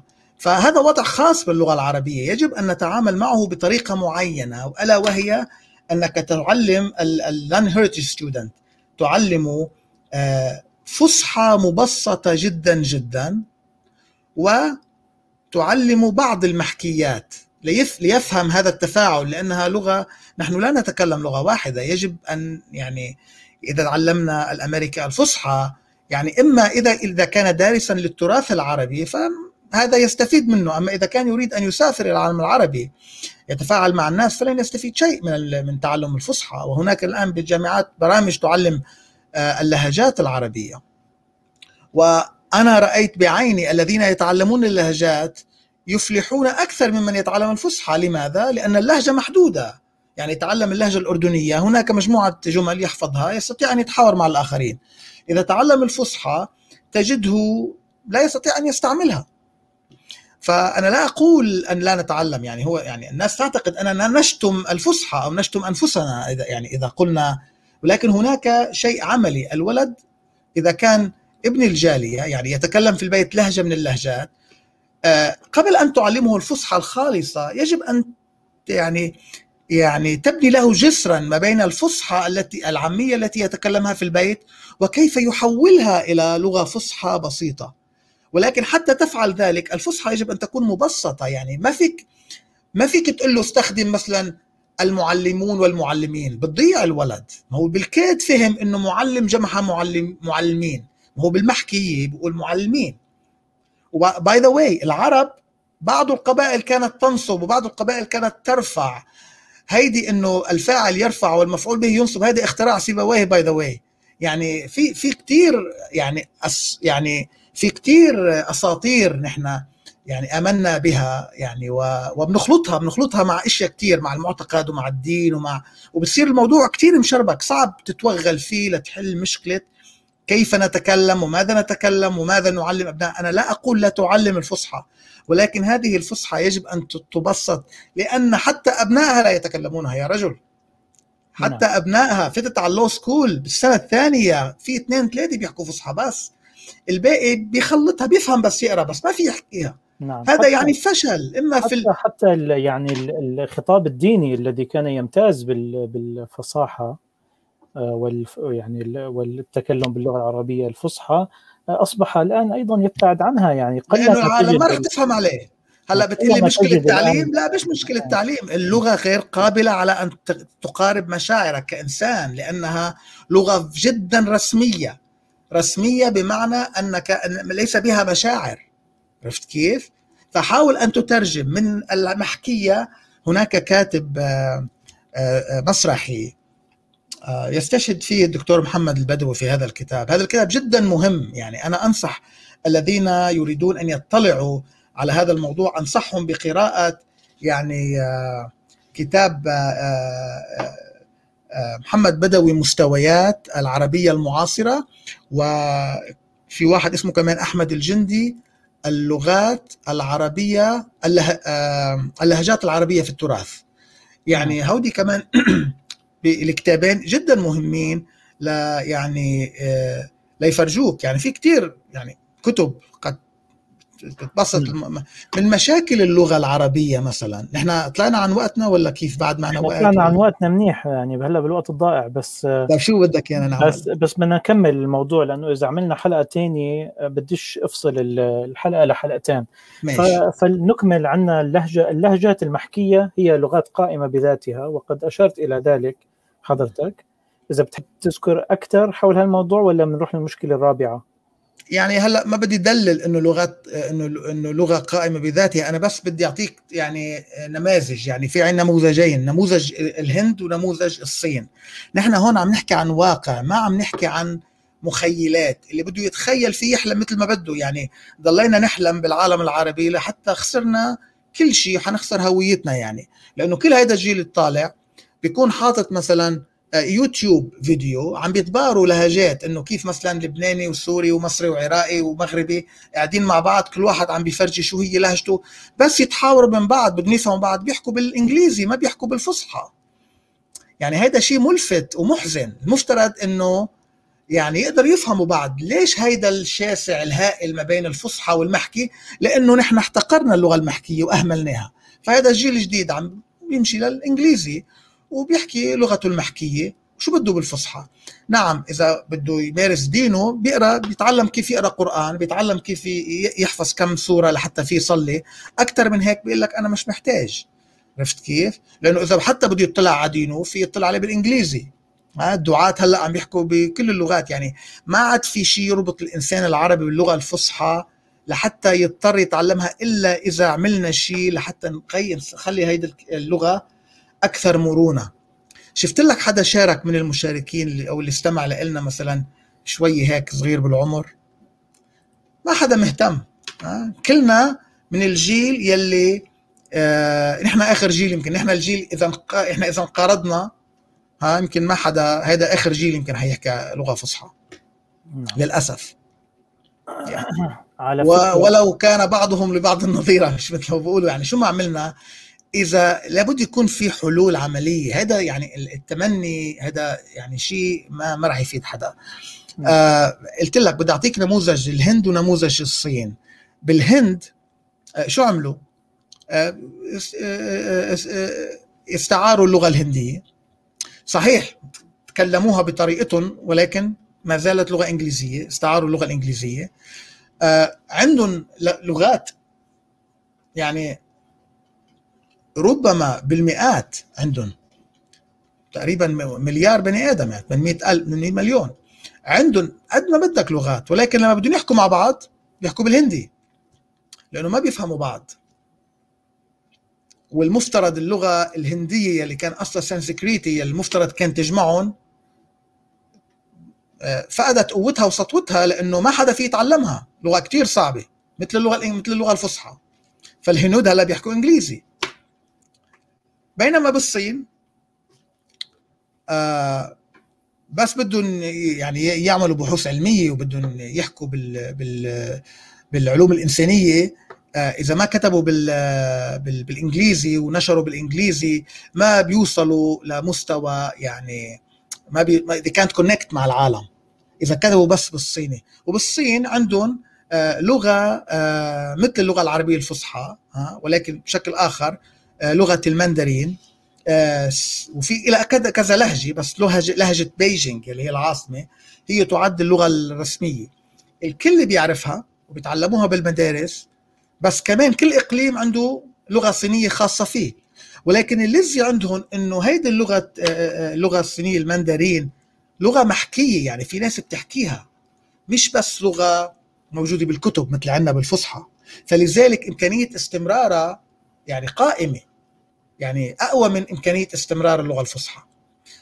ومع ذلك لحتى يضبطوا ويخلوا يسهلوا اللغة إنه يتعلموها غير الصينيين، بلش يكتبوها بحرف لاتيني، لأنه في مشكلة بالحرف الصيني، في مشكلة على صعيد التعامل مع الكمبيوتر، على صعيد على أصعد عديدة، على يعني حتى يضبطوا الحرف ولهجاته ما بين إقليم وإقليم، ابتكروا كتابة لاتينية بيسموها بينينج I think، ما بعرف، بعتقد هيك اسمها، حرف لاتيني بيضبطوا فيها اللهجة تبعت الماندرين لحتى بقية الأقاليم تعرف تلفظ، لأنه كل واحد عنده لفظ مختلف. أحيانا ما في مهرب إنك يعني تتواضع شوي وتقول إنه أنا مني رائد حضارة، وأنا مني شيخ الشباب، ماشي، وأنا في آخر صفوف الحضارة، لا عم بنتج علم، لا عم بنتج علوم، لا عم بنتج أدب، لا عم بنتج علوم إنسانية، ما عم بنتج فلسفي، ما عم بنتج شيء، ومع ذلك بدي أخذ اللغة العربية الفصحى وبدي إياها تناطح العالم كله. هذا مستحيل، هذا مستحيل. وإذا يعني ما بنحاول نقتنع بهذا الشيء ونتواضع شوي ونبلش نطيع اللغة العربية ونقبل مفردات غير عربية تدخل لها مثل ما بتدخل على لغتنا المحكية، هيدي اللغة يعني للأسف يعني حتموت قدام عيوننا، وهي لغة في غاية الأناقة لمن يعرف أن يستعملها. يعني أحد المشاركين يقول تكلم عن نفسك فقط.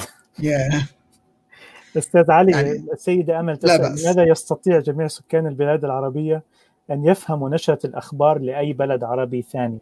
يعني أليس هذا نموذج؟ أنا ما عم بقول إنه هذا، يعني أنا بيفهموها صحيح، واللغة العربية أنا هني يعني ظاهر اللي عم يسأل فهم مني إنه بدنا نلغي اللغة الفصحى. أبدا، اللغة الفصحى لغة ضرورية لحتى تبقى هيدي 400 مليون بني آدم عندهم ثقافة وحدة. لأنه إذا كل واحد استقل بلغته المحكية، كل واحد بحد ذاته ما عنده هالقوة. اللغة العربية الفصحى وراها تاريخ عمره 1000 سنة، ما فيك تستغني عنه وتتخلى عنه. وأهميتها إنه العرب كلهم بيفهموا نشر الأخبار صحيح، بس ما فيهم يحكوا بالفصحى. إذا أنت بدك بس تخلي اللغة الفصحى فقط لتفهم نشرة الأخبار، ما بعرف، يعني كتير طموحك منخفض. المفترض اللغة تكون فيك تستخدمها كمان وفيك تكتب فيها. نعم. انت عم تمنع العالم انها تفوت بحركة الثقافة، لانه في كتير ناس عندهم قدرات ادبية ما بيعرفوا يكتبوا بالفصحى. عرفت كيف؟ فبيروف يعني قديش نحن خسرانين ادباء. نعم، نخسر ادباء لانه ممنوع يكتبوا.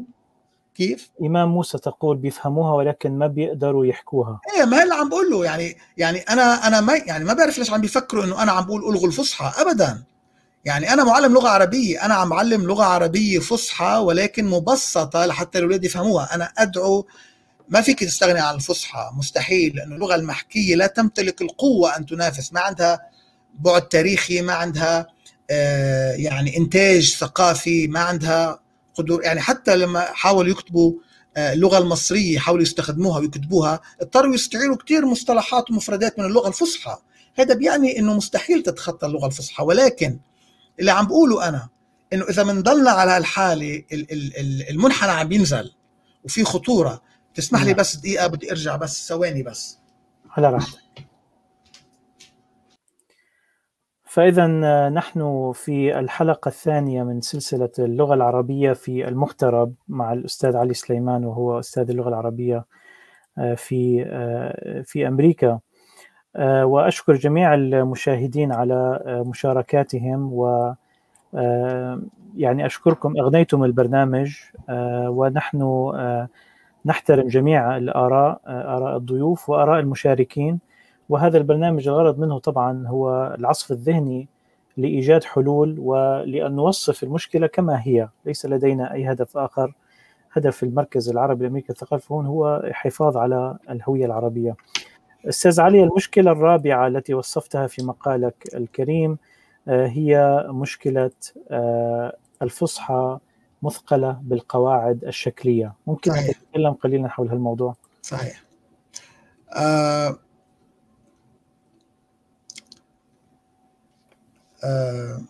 مشكلة القواعد مشكلة يعني تنتمي إلى عالم آخر. يعني أنا بعد ما شفت، يعني درست أسباني، درست فرنسي، طلعت على اللغة العبرية، عم بدرس فارسي، طلعت على لغات عادية. أنا ما مثل هالكمية الهائلة من القواعد الموجودة باللغة، يعني ما بعرف إنه شيء مش طبيعي، شيء مش طبيعي. وأنت بلشت تكتشف كمية القواعد لما بلشت أكتب منهج. يعني أنا قبل كنت استخدم اللغة بعفوية، ما أعرف إنه هالقد فيها قواعد لأنه هي جزء مني، عرفت كيف؟ ولكن بس بلشت أعمل منهج لأكتب لعلم اللغة العربية الفصحى، اكتشفت إنه في كمية من القواعد. يعني إنه أنت بأي لغة في نوعين من القواعد، في قواعد مكتوبة وفي قواعد غير مكتوبة. الفرق بينهم إنه القواعد المكتوبة هي اللي بتخلي اللغة فيك تقول صحيحة، ماشي، بينما القواعد الغير مكتوبة هي اللي بتخلي نكهة اللغة أصيلة. يعني أنت فيك تتعلم قواعد اللغة الإنجليزية وتحكي، بس ما بتحكي مثل الأمريكان، فبتكون عم تطبق القواعد المكتوبة. ولكن القواعد غير المكتوبة اللي هي بتخليك تحكي exactly مثل الأمريكان، هيدي ما بتكتسبها إلا لتعيش مع الأمريكان، تعيش مجتمع بيستخدم اللغة الإنجليزية، عرفت كيف؟ ولا بتصفي يعني إنه عم تركب جمل صحيحة قواعديا، ولكن إذا بسمع الأمريكان يمكن يصفن شوي قبل ما يفهمك. وكل اللغات عندها هذه الظاهرة. باللغة العربية اللي صار باللغة العربية هلأ باللغات خلينا بس ننتقل هذا الحال باللغات المحكية، باللغات الحية. باللغات الميتة مثلا اللغة اللاتينية فيك تكتشف القواعد المكتوبة موجودة، يعني هن اللي أصلوا للغة كتبوا قواعدها، ولكن لتتعرف على القواعد غير المكتوبة صعب، لأنه ما في حدا بيحكي لاتيني، العالم ماتوا اللي بيحكوا، يعني انقرضوا. اللغة موجودة والكتب موجودين، ولكن اللغة المكتوبة دائما بتكون مختلفة عن اللغة المتكلم بها، لذلك من الصعب تعرف exactly كيف تكلموا اللغة. تمام؟ نعم. باللغة العربية يعني في وضع مميز، يعني يدعو للإعجاب والتعجب معا. يدعو للإعجاب لأنه أستاذ علي، انقطع البث مع حضرتك، هناك تعذر في الإنترنت. مش الحال؟ أنا شايفك. أوكي، أنا أسمعك الآن. رح أنا أشيل صورتي شوي لنسمعك بوضوح، لأنه الإنترنت شوي ضعيف عندك. تفضل. ماشي.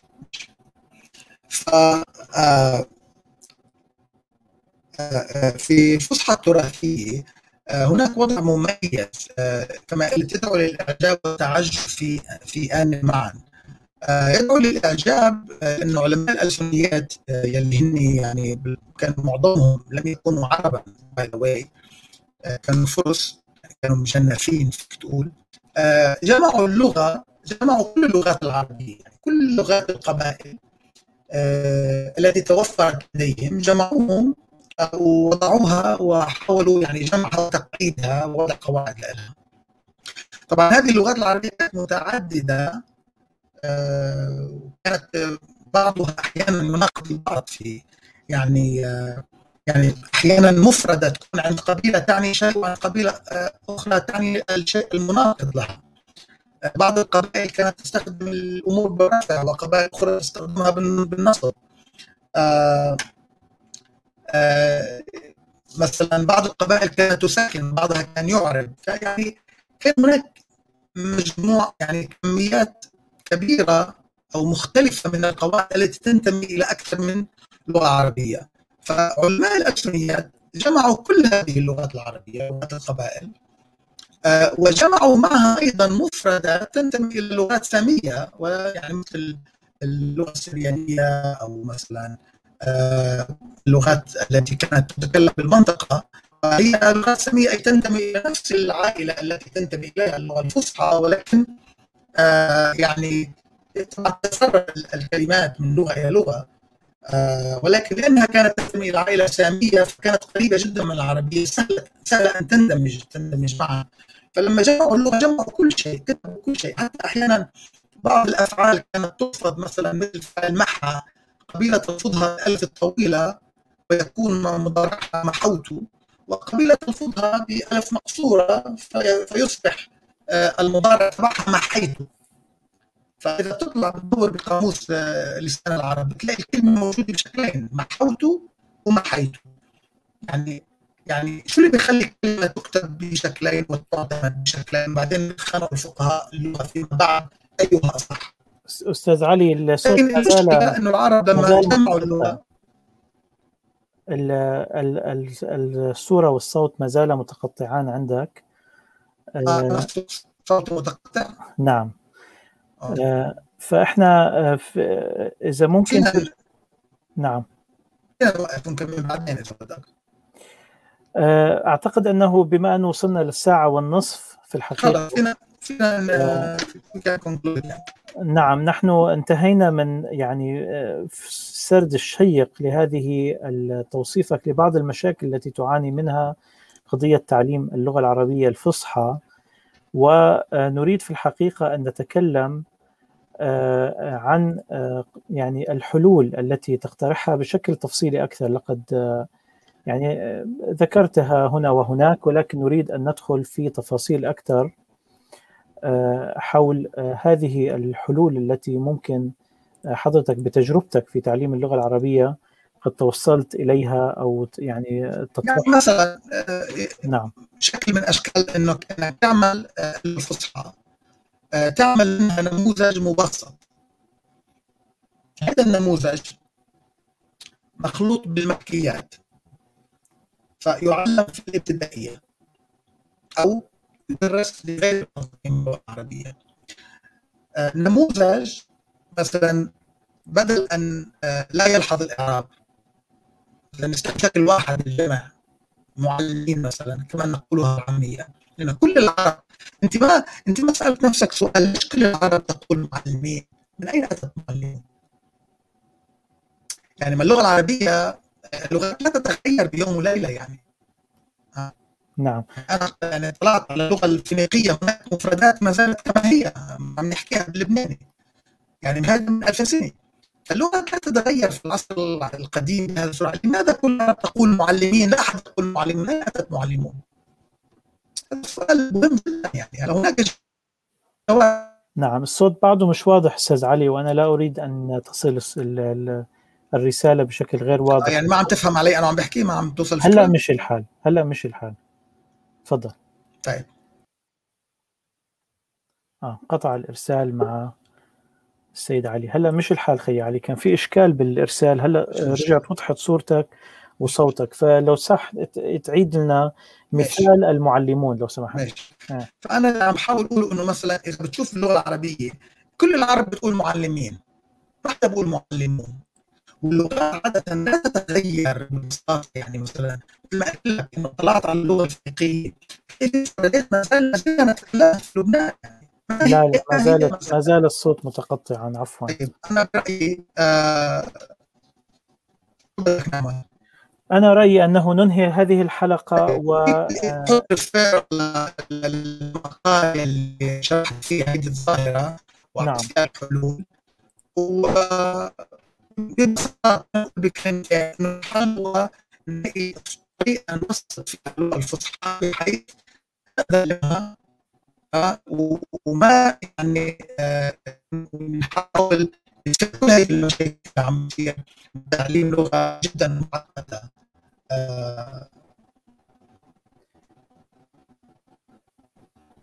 نعم خي علي. طيب أنا اللي بدي أقول أنا راح أعتبر أنه هذا الجزء الأول من هذه الحلقة، وبنعمل جزء ثاني نتكلم فيه عن بعض الطروحات التي تعرض فيها بعض الحلول أو الطرق التي ممكن أن نطور فيها تعليم اللغة العربية الفصحى، أو نطور اللغة العربية بشكل عام. اللغة العربية بشكل عام. عام. شكرا لك أستاذ علي مجددا على هذه الحلقة الممتعة، وأشكر الجماهير المتابعين لهذه الحلقة على جميع مشاركاتهم. شكرا سيدة سارة الزين الشاعرة اللبنانية القديرة، تقول في مداخلة لها: اللغة الفرنسية أيضا أعدادها معقدة وصعبة، ولكنها لا تبالغ في تعظيم هذه المشكلة. كل شيء منوط بالعادة والتداول صراحة وبالصدق. في البلد نفسه في لبنان، في القرى اللبنانية بين الجنوب والبقاع والشمال وعكار، هناك لهجات لا أفهمها. جرب أن نفهم جزائريا وهو يتحدث. أظن الأمر سيكون صعبا، والحل لا يكمن بتحميل اللغة ما لا تحتمل. أظن أننا المسؤولون عن هذا الأمر، فاللغة أساسها الممارسة. نعم، الممارسة، وأيضا اللغة. هناك عوامل طبيعية التي طرحها الأستاذ علي في تطوير اللغة. هو عندي بس إذا كان هكذا فلماذا يعني بكل الجهود اللي بنحطها ما 5% بيحكوا عربية فصحى من المدرسة؟ نعم، هذا سؤال لازم يعني عم يحاول يقول إنه مثلا هذا سؤال لازم يعلق. نعم. ونكمل. خي علي جاوب على التليفون، راح احطك على السبيكر عشان يكون الصوت واضح، يكون افضل. طيب ماشي. نعم، احنا هيك انت مع الجمهور هيك عن طريق المايك تبعي، ف بيوصل الصوت هيك اوضح. ممكن تعيد تعليقك؟ يعني انا عم حاول اقول انه اذا ما كان في عندنا مشكله، ف ظواهر بسيطه انه ليش ما حدا عم بيتعلم عربي. ظواهر بسيطه. يمكن انا بقول لك، انا قبل ما احاول اعلم عربي لغير الناطقين بها، يمكن ما كنت فهمان او ما كنت عارف انه في عندنا مشكله. عرفت كيف؟ نعم. وكان كل استخداماتي للغه العربيه هي استخدامات صحفيه او كتابه ادبيه. بس بلشت حاول ترجم.